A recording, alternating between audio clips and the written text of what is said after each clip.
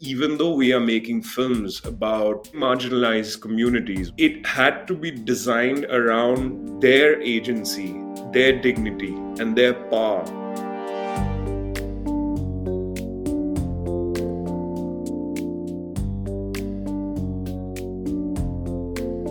Hey, podcast listeners. Normally, Sky and I would introduce this episode, but because of the nature of this conversation, we thought it would be more appropriate to bring on one of the show's amazing producers, Abby, who is based in India. Hey Jenny and hey podcasters, I'm Abhishant. I go by Abhi and I'm a freelance journalist based in India. Today we are talking to Rintu Thomas and Sushmit Ghosh, who are filmmakers who made this film called Writing with Fire, which is about a grassroots level newsroom in India, which is led entirely by women from the Dalit community, which is the community at the bottom of India's caste system. And it's a beautiful film. It's something that I really enjoyed watching. Yeah, I loved it. I mean, it's such a feat of independent, scrappy, verite filmmaking. And it's had this like meteoric rise. I mean, it was nominated for an Oscar, the first Indian feature documentary to be nominated for an Oscar. But unfortunately, there was a shadow that was cast over all of its success, which is that the subjects of the documentary wrote an open letter saying that they had been misrepresented. So we wanted to have Rintu and Shushmit on the show to hear about how they made this film, how they were able to gain access and trust with this vulnerable population and keep them safe, but also how they dealt with the criticism that came from these subjects after the fact. And the controversy is much more nuanced than it appears in the press. Yeah, definitely. Because as you mentioned, it's much more than what was reported at that time. And I'm really looking forward to listening to what they have to say. So with that, this is Rintu Thomas and Shushmit Ghosh, and you're listening to Rough Cut. Thank you guys so much for coming on the podcast. I think you may be our first guest from India, or guests from India, which is very exciting and long overdue. This is probably the question you always get anytime you do any kind of Q&A about Writing with Fire. But how did you find this amazing group of women, and what made you want to do a documentary about them? Yeah, this is the question that you get asked the most, and you're trying to be like, okay, how do I say the same thing differently? We saw a photo story about them on the internet. And what spoke to us very strongly is a newspaper run entirely by women from what is understood as marginalized communities in Uttar Pradesh. So all of these were like operative terms. Women journalists in rural Uttar Pradesh is not something that's heard of, and women running their own media news outlet was also something that came as a real surprise, given that we're all part of the same media landscape and understand the gender, caste, class obstacles that stop women being on top of the production of news. So we reached out to them, and we got invited to be a part of a very, very interesting meeting that the reporting team was doing in Uttar Pradesh, discussing this pivot from print to digital. Just being in that room was very energizing. You had rural women, most of whom who had never even seen or touched a smartphone, making this decision around we need to switch because the times are changing and we need to evolve with the times. And there was a lot of nervous energy, there was a lot of excitement, but it just felt like we'd walked into a beautiful cusp in time, like the perfect space for a film team or an outsider to walk into a story because of this transition in time. And we were welcomed because they were also had the sense of we want our story to be told, and our ask was we just want to spend more time with you and let's see where it goes. If it doesn't go anywhere, fine, we'll all just hang, but it was just like this beautiful desire to spend more time together. Also, like, what really appealed to us was that it was also linked to our own preoccupations with the kind of stories that we had already been telling, folks who are operating from the margins and creating tectonic shifts for their communities, or really setting sort of templates for change. And because they had existed for 14 years as a print news making institution and making this leap in the dark to digital, where most of the women had never touched a smartphone, didn't understand what the internet was, we knew the fiber for sort of something interesting was in place. And also this whole idea of it being like a deeply intersectional story, because you're talking about technology and gender and caste and politics, and framing it in the context of, very vibrantly changing India. So the elements were there. Yeah. And I want to go off of that with another question, but first, can you give a little context for what Uttar Pradesh is and kind of set the stage for the kind of conditions that this newspaper was existing in? I mean, Uttar Pradesh is almost like a country within the country. It's India's largest state in terms of population, more than 200 million people. That makes it politically a very important state for all political parties. The maximum number of seats to the parliament in India are from Uttar Pradesh. And it's a very complex sort of like, socioeconomic system within India. And the women are operating from, or at least then were operating from a region which historically within Uttar Pradesh recorded maximum levels of violence against women, against the Dalit community. So for a newspaper to be birthed in this region in itself was nothing short of phenomenal, run by and led by Dalit women. And philosophically, as storytellers, we believe that stories need to be centered on the idea of hope and change, irrespective of where they are. And so the context might be gloomy and depressing, but each of the anchors of our films has essentially been sort of like that silver lining for us, and hence the need to tell their story to the world. So just to sort of like give you context, Uttar Pradesh is the hotbed of Hindutva politics. So when we started filming Writing with Fire in 2016, Uttar Pradesh was not a BJP state. And in 2017 came to power a man who's a Hindu monk, an absolute right wing radical. And we saw the politics of Uttar Pradesh shift radically. And in effect, the politics of India also shifted over the years.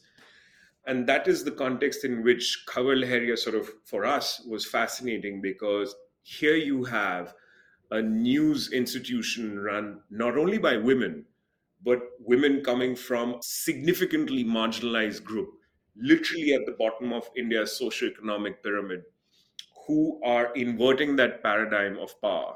Most mainstream media in India has now been corporatized, where the corporates are running the media hand in glove with the government. So you really don't know what the news is or what the authentic story is. So to then have like something that was a social experiment 20 years ago growing and shifting from print to digital was something that interested us, because we saw the power of this story not only for a home audience but for a global audience, because it's a story that is universal. The crumbling of the fourth estate, the dangers to democracies across the planet, and the power of an individual to create change. So yeah, that was the context to when we got in and to the region itself.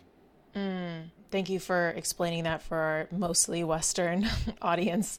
So, what you're describing is you go to this meeting, there's this group of women journalists who are talking about this shift to digital. I don't think it's the first scene in the film, but it's very early in the film that they're talking about that. You see that meeting.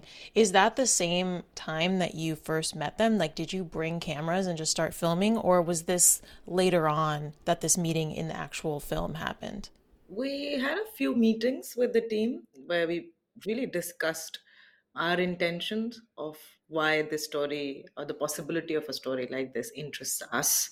And I think that's a very important space to hold right at the beginning, so that it's clear people can ask each other tough questions. You know, you're going in with a certain amount of curiosity, and so are the people who you're meeting. They want to know where you're coming from and why you want to do this. The fact that this will be entirely independent, and that the fundraising or the onus of doing this is entirely on us, and the framing of it. You know, we had an opportunity to talk about how we were not interested in this being a story about, you know, women who find themselves in a situation that's tough, and therefore the language of being victims. And so I think that was a good opportunity to have these candid conversations.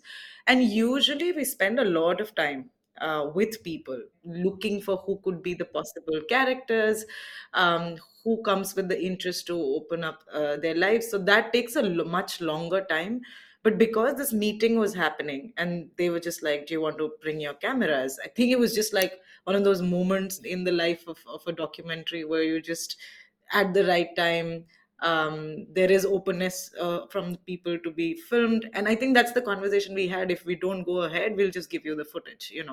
And the women, after the initial introductions and they understood why they were there, they kind of like took off, because it was a very impassioned meeting and a discussion.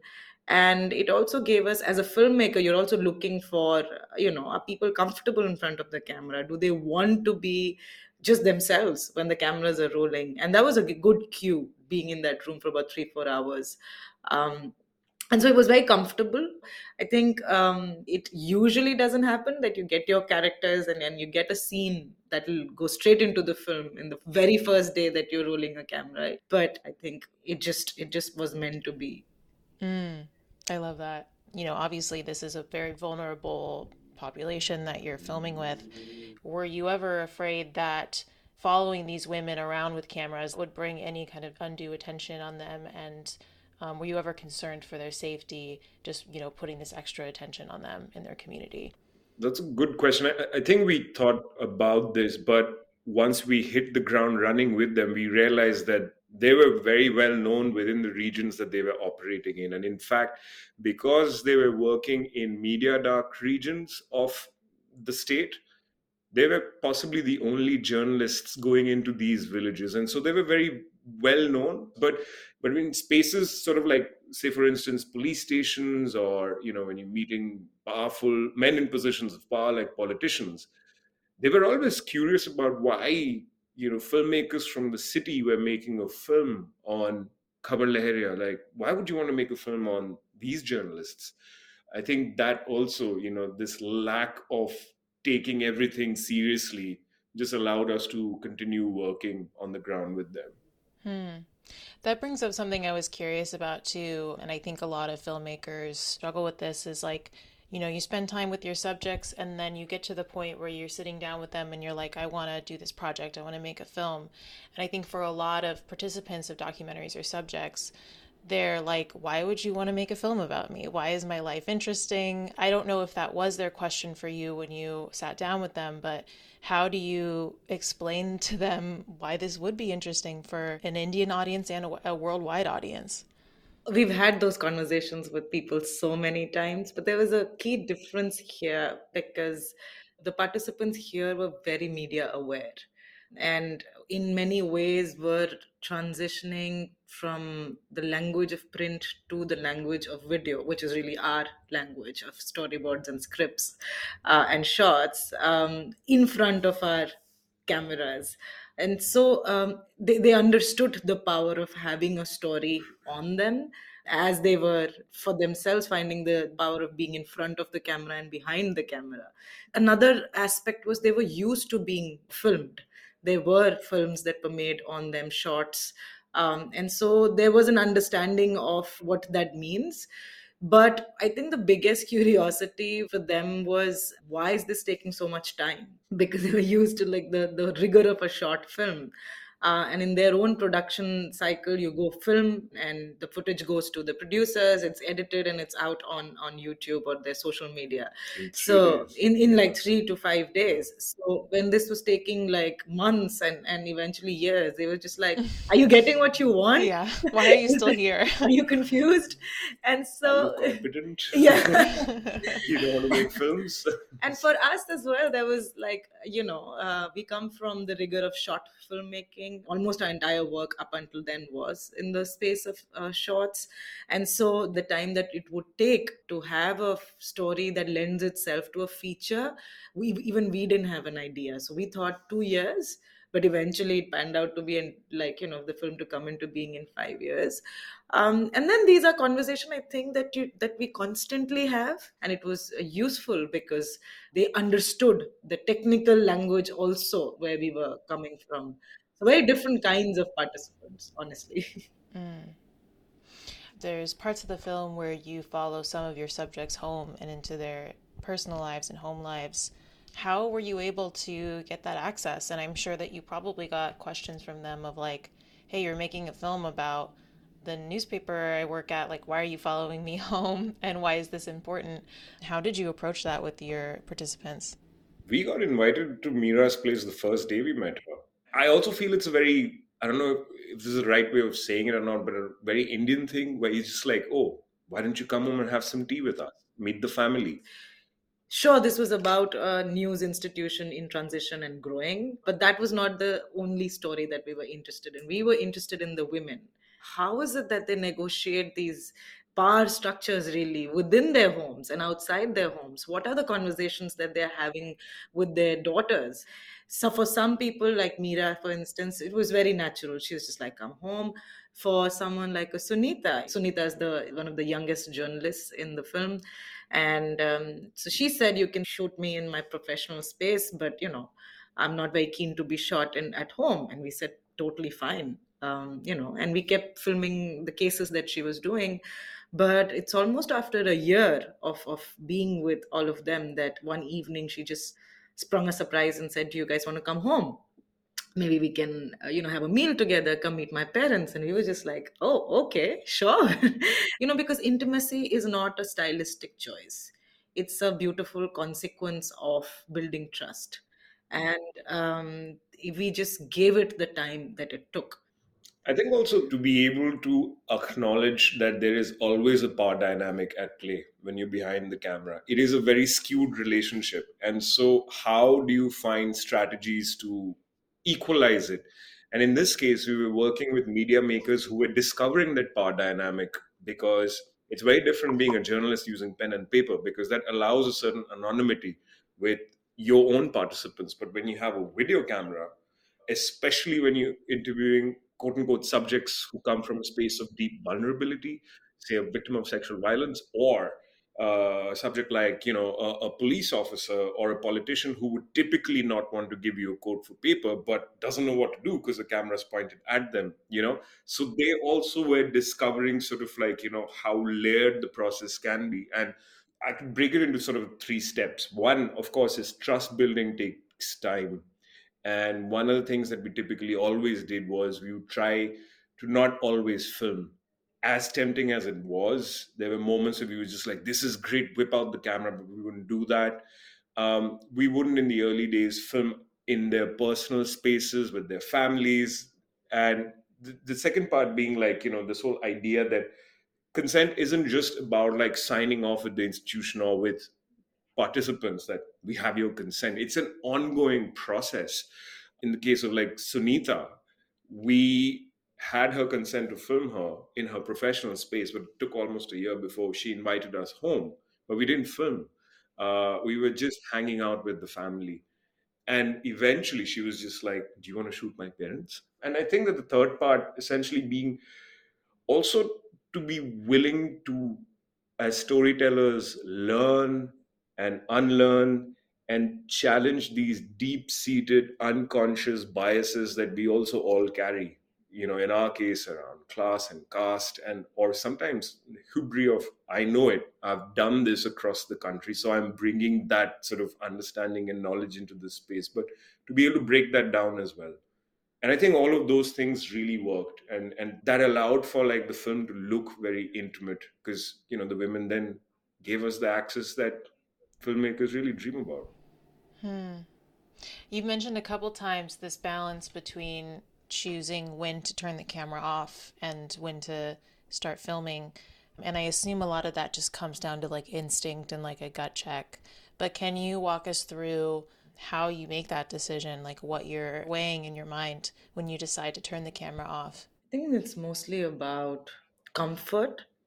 Do you feel comfortable capturing that moment? And it's directly linked to the question of, does this serve the story? And so if there is a moment of, I'm not sure, then you need to fully own that space and think why. Because it's A, too personal, or B, too risky, C, it's just going to interrupt what's happening in front of me. It's just, anyway, filmmaking is such an act of especially nonfiction filmmaking is an act of disruption. And so do I want the camera to be again just another disruptor in this moment? So those are questions that that come to my mind, at least when I'm debating. And then the most important question is, can this film live without this? If it can, then it's a very clear choice. And if it's in the gray, then you have a conversation. And I find it always helpful to have very open, honest conversations with participants and give them, right at the beginning, the comfort to say no.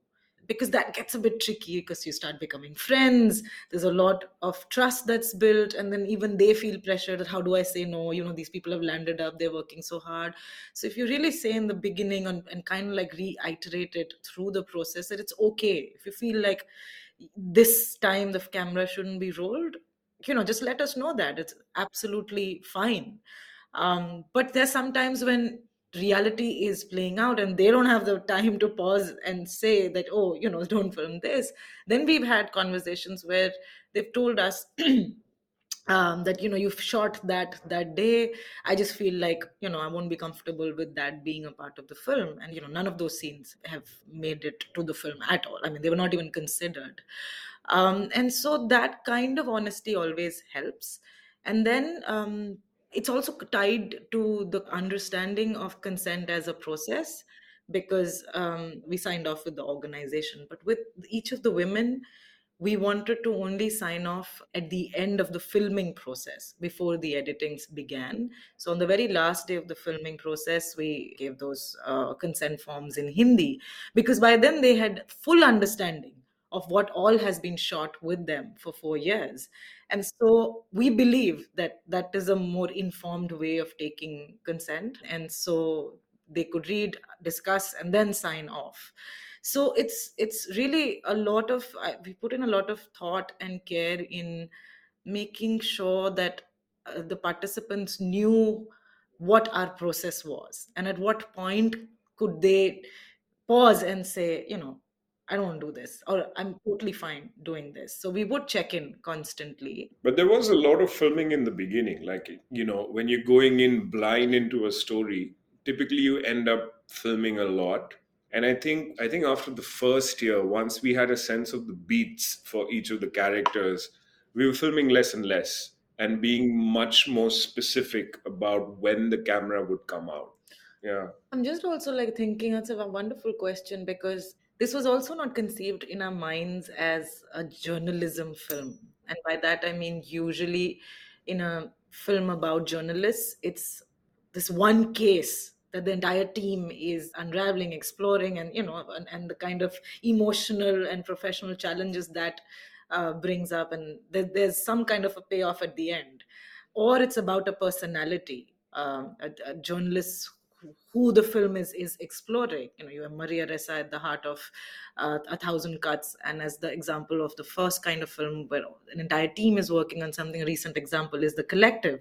So that's usually been the narrative style, and here it was just so complex, because we wanted to explore the inner lives of these women as much as their outer lives were important to the story. And so in many cases, I'm not sure if it was super clear in our own minds, because you're trying to do so many things. In retrospect, your own, decisions that you make become clearer. But somehow, these are also journalists who come from the communities that they report on.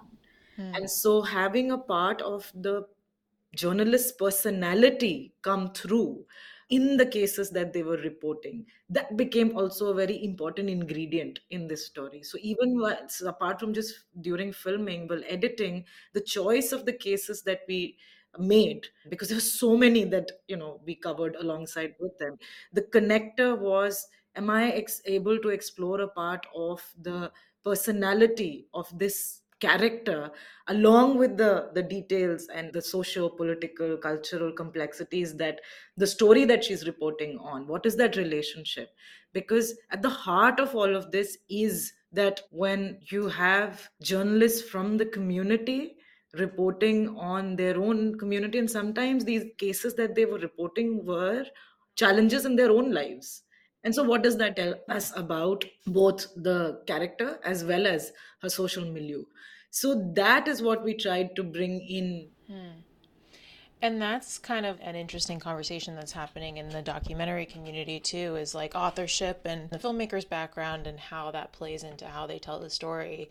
In your case, you guys are like both insiders and outsiders in the fact that you're Indian, but you're not part of the Dalit community. What do you think that being an insider in the sense that you are Indian, what do you think that brought to the filmmaking process, if anything? And do you think that an outsider, let's say a filmmaker from a different country who wasn't familiar with Indian culture, do you think that they could have made this film? I mean, it wouldn't be the exact same film as you, I'm sure, but do you think they could have made a good film, I guess? Yeah, I think that would have been a different story. I think if I were to dial back when we were growing up or when we were in film school, the kind of stories, specifically in the world of nonfiction, that were getting celebrated in the West, were typically, built around this idea of the poor Indian that needs to be saved, this very colonial gaze. And it kind of sort of like can be a bit infuriating to watch that sort of narrative of our people being peddled and celebrated. And I think that when we started sort of producing our own shots, that's the kind of politics that we came in with very strongly, that even though we are making films about, say, marginalized communities, whether that be a farmer living in South India or a gender non-conforming artist or a refugee rights advocate, it had to be designed around their agency, their dignity, and their power. So when we started filming with the journalists, it kind of was a natural fit with our own interests in storytelling and how we saw these women and what these women essentially were doing on the ground and how they saw themselves as agents of change.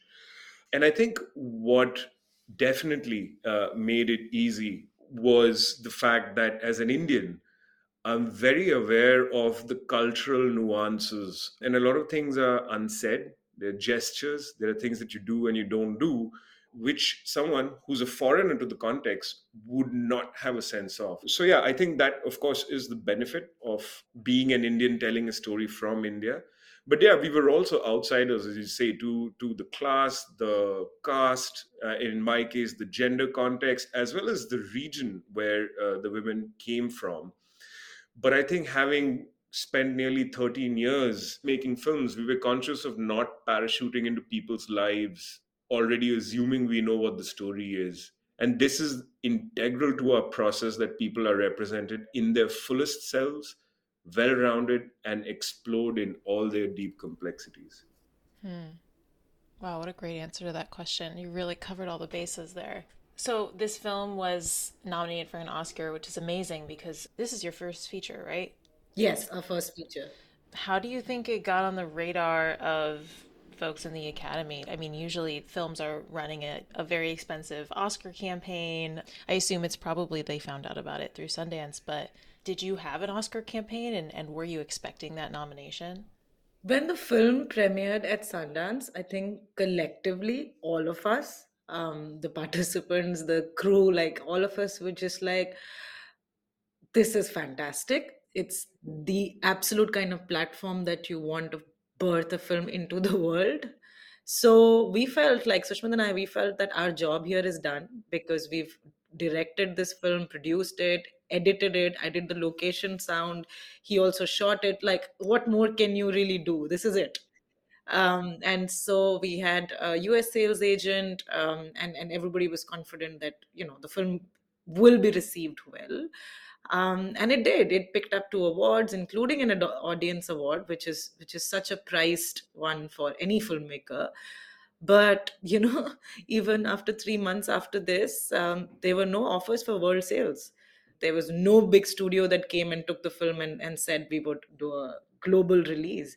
So then it just felt like we would have to bring in our DIY capabilities, which have been sharpened over the years of making nonfiction and distributing nonfiction in India. We come from that culture and pedigree of you do everything on your own, including making sure that people watch your film. At this time, we also discussed with the film's participants, checking in if they'd want to be a part of this distribution journey. Because mostly what happens is that it's a very different aspect from just making the film. And mostly participants don't know where the film is going, what's happening. So we felt like the film will create opportunities for all of us to be a spotlight. And at some point in about, I think, October of 2021, a lot of filmmakers that we had met along the way were just like, aren't you guys doing an awards campaign? And we felt, yeah, I mean, the film is being entered to awards. Of course we're doing. And they said, no. They meant like the Academy Awards campaign. And we had no idea that you had to campaign. We were just like, we don't know how this works. So let's start talking to filmmakers who've done like bootstrap campaigns. And that really helped because it was really about making the film known, and raising the profile of the film. And so it just really became a space where we were just like, let's ask people to give us 90 minutes of their time, because when they watch the film, we're confident that they'll be affected by it. And what also helped was a theatrical release in the US. So we have found a US distributor who had a very limited but very good theatrical release in the US. So we used that momentum to really talk about the film, put it out there, invite people to screenings, and just, it became a very word of mouth campaign powered by people. After the film was nominated for an Oscar, some of the subjects wrote a letter saying that they had been misrepresented. And I don't want to harp on this too much because I don't want your film to be defined by this, because it sounds like you were bringing the subjects into every part of the filmmaking process and being very transparent. But I do just want to give you the floor to comment on that if there's anything that you'd like to say. Yeah, I mean, so one of the things that we were also doing was running an impact campaign for the journalists, because for us, this outward facing strategy with the film, where it was doing its festival runs, but we were also curating panels, exploring new partnerships for them. I think with the film sort of like picking up through the whole of last year, we were able to generate significant resources for the journalists who've now been able to expand beyond Uttar Pradesh, which is a state where they worked in for nearly 20 years, to three more states. They've almost doubled their team size. They're doing really well. And they journeyed with the film for 14 months, joining us at all of these panels. So it was shocking, no less heartbreaking, when they decided to suddenly pivot and distance themselves. And I think that, briefly, the answer to this lies in the timeline of events. So, all the way from Sundance in Jan 2021, where the film premiered, and one of the protagonists of the film joined us for the Q&A, through to the nomination, which was in Feb of this year. Things were fine. They were with us. They were celebrating the journey of the film. The world was celebrating them. Interestingly, after this mid-Feb nomination, the BJP came back to power in early March in Uttar Pradesh. And this is when the journalists reached out to us, and they wanted us to essentially cull out key scenes from the film, which showed a lot of their political work in Uttar Pradesh. And I mean, I couldn't underscore the irony more over here, where you have independent journalists asking independent filmmakers in a democracy to censor themselves. So we engaged with them in this conversation. It was important for us to also understand how best could we bring this film back home, because I think that was something that we as filmmakers and they as journalists wanted. And while we were in these conversations to figure out what's the best way to bring a version of the film to India, 6 days before the Academy Awards, they went to press, saying that the film essentially misrepresents their work because it focuses too much on their reporting against one political party, of course, alluding to the BJP. And strangely, in the statement, they go on to say that they are friends with all political parties, including the BJP. And a day later, a couple of the journalists landed up on a popular sort of like program where they said that the film portrays Dalit women as powerless. What this statement did was it led to speculation in India because the film hadn't been released. But those people who had seen the film in India, or Indians who had seen the film in the festival circuit, were just baffled because, if anything, this film is imbued with the power of, what it means to be a woman reporter speaking truth to power. But I think that it tells you everything that you need to know about where we are in India right now. We've dropped significantly in the World Press Freedom Index. We are at 150 out of 190 countries on all social, economic, political parameters. Yeah, it's not looking very good. But I think that personally speaking, my advice would be, I think you put in your heart and your soul to make a film with the best of intentions. And once the film goes out into the world, it picks on a life of its own. It's like a child that it essentially graduates and then goes out into the world. And you can only look back and sort of like with a certain amount of pride at what he or she is doing. But I think it's really, really important for filmmakers to explain to their participants what this means and what this does not mean. There is always an assumption that there's a lot of money coming in, there is a lot of fame, there are many projects in the pipeline for filmmakers. So how do participants benefit, so on and so forth. And I think that, breaking the myth of what an Academy nomination is very important.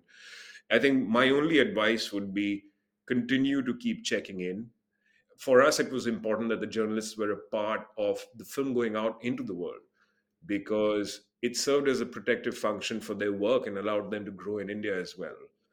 Do you have something to add? It continues to be a painful part of the overall journey. I think it's important to understand that the time that you rolled your first shot to the time that this particular film got nominated, the world had changed. The country was going through it continues to go through a lot of fundamental change in its fabric. The organization itself is going through a lot of change in its leadership. And so lots of things are in flux. And so by the time the film becomes an Academy nominated piece, it's a completely different being. It's in a world which is very different from what it was conceived into, the world of Hollywood, and the Academy Awards coming from the world of indie filmmaking, which is so small and intimate and centers are like people and relationships. There's a clash there, and that clash can be very chaotic if you don't create or hold the space for very honest, open conversations. And as you said, I don't think I want this film to be defined by this moment, because it's much more than that. But yes, it is also a part of its journey and its outcome. And we feel like if this can be understood also as a cautionary tale for all filmmakers who are making their labors of love, then there is some good that has come out of our pain. Yeah, thank you for providing that context. I mean, I think a lot of our audience and also the Western audience that is watching the film isn't aware of the political and press freedom context in India. So I think that's really helpful. Thank you so much again for taking the time to do this. Thanks really for doing nice this, chatting Jenny. with you. Thank you. Bye.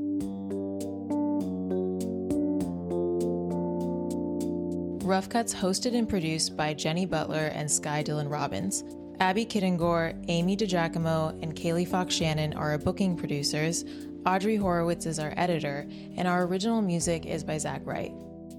And this podcast is part of the Video Consortium, a global nonprofit media org that connects the world's nonfiction filmmakers and video journalists to tell bold stories that catalyze positive change.